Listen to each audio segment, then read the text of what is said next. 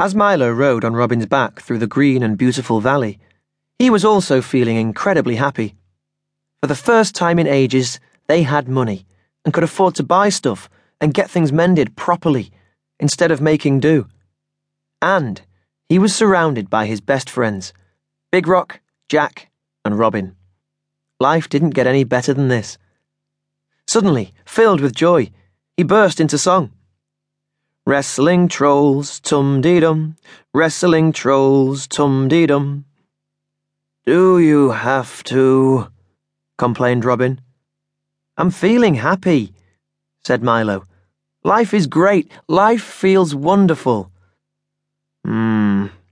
Said Robin doubtfully. That sort of feeling always worries me. Why? Asked Milo. It's called being happy. It usually means that something bad is about to happen to spoil it, Robin replied. Milo chuckled.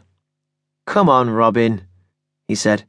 Here we are, travelling through open countryside, through a lovely valley with beautiful trees and wonderful large rocks on either side, with not a cloud in the sky. What can possibly go wrong? Robin stopped. How about goblins? He asked nervously. Milo looked and saw that a gang of goblins had come out from behind the trees and large rocks and had spread out across the track, barring their way.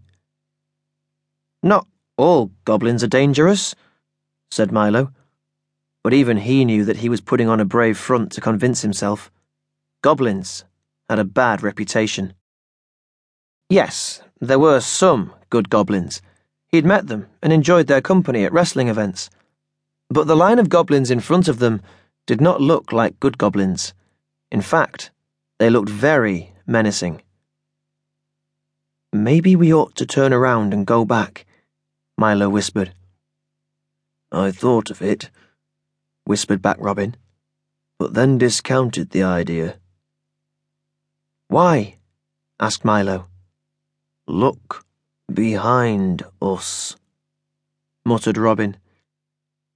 Milo turned and looked back, and saw there were more goblins behind them.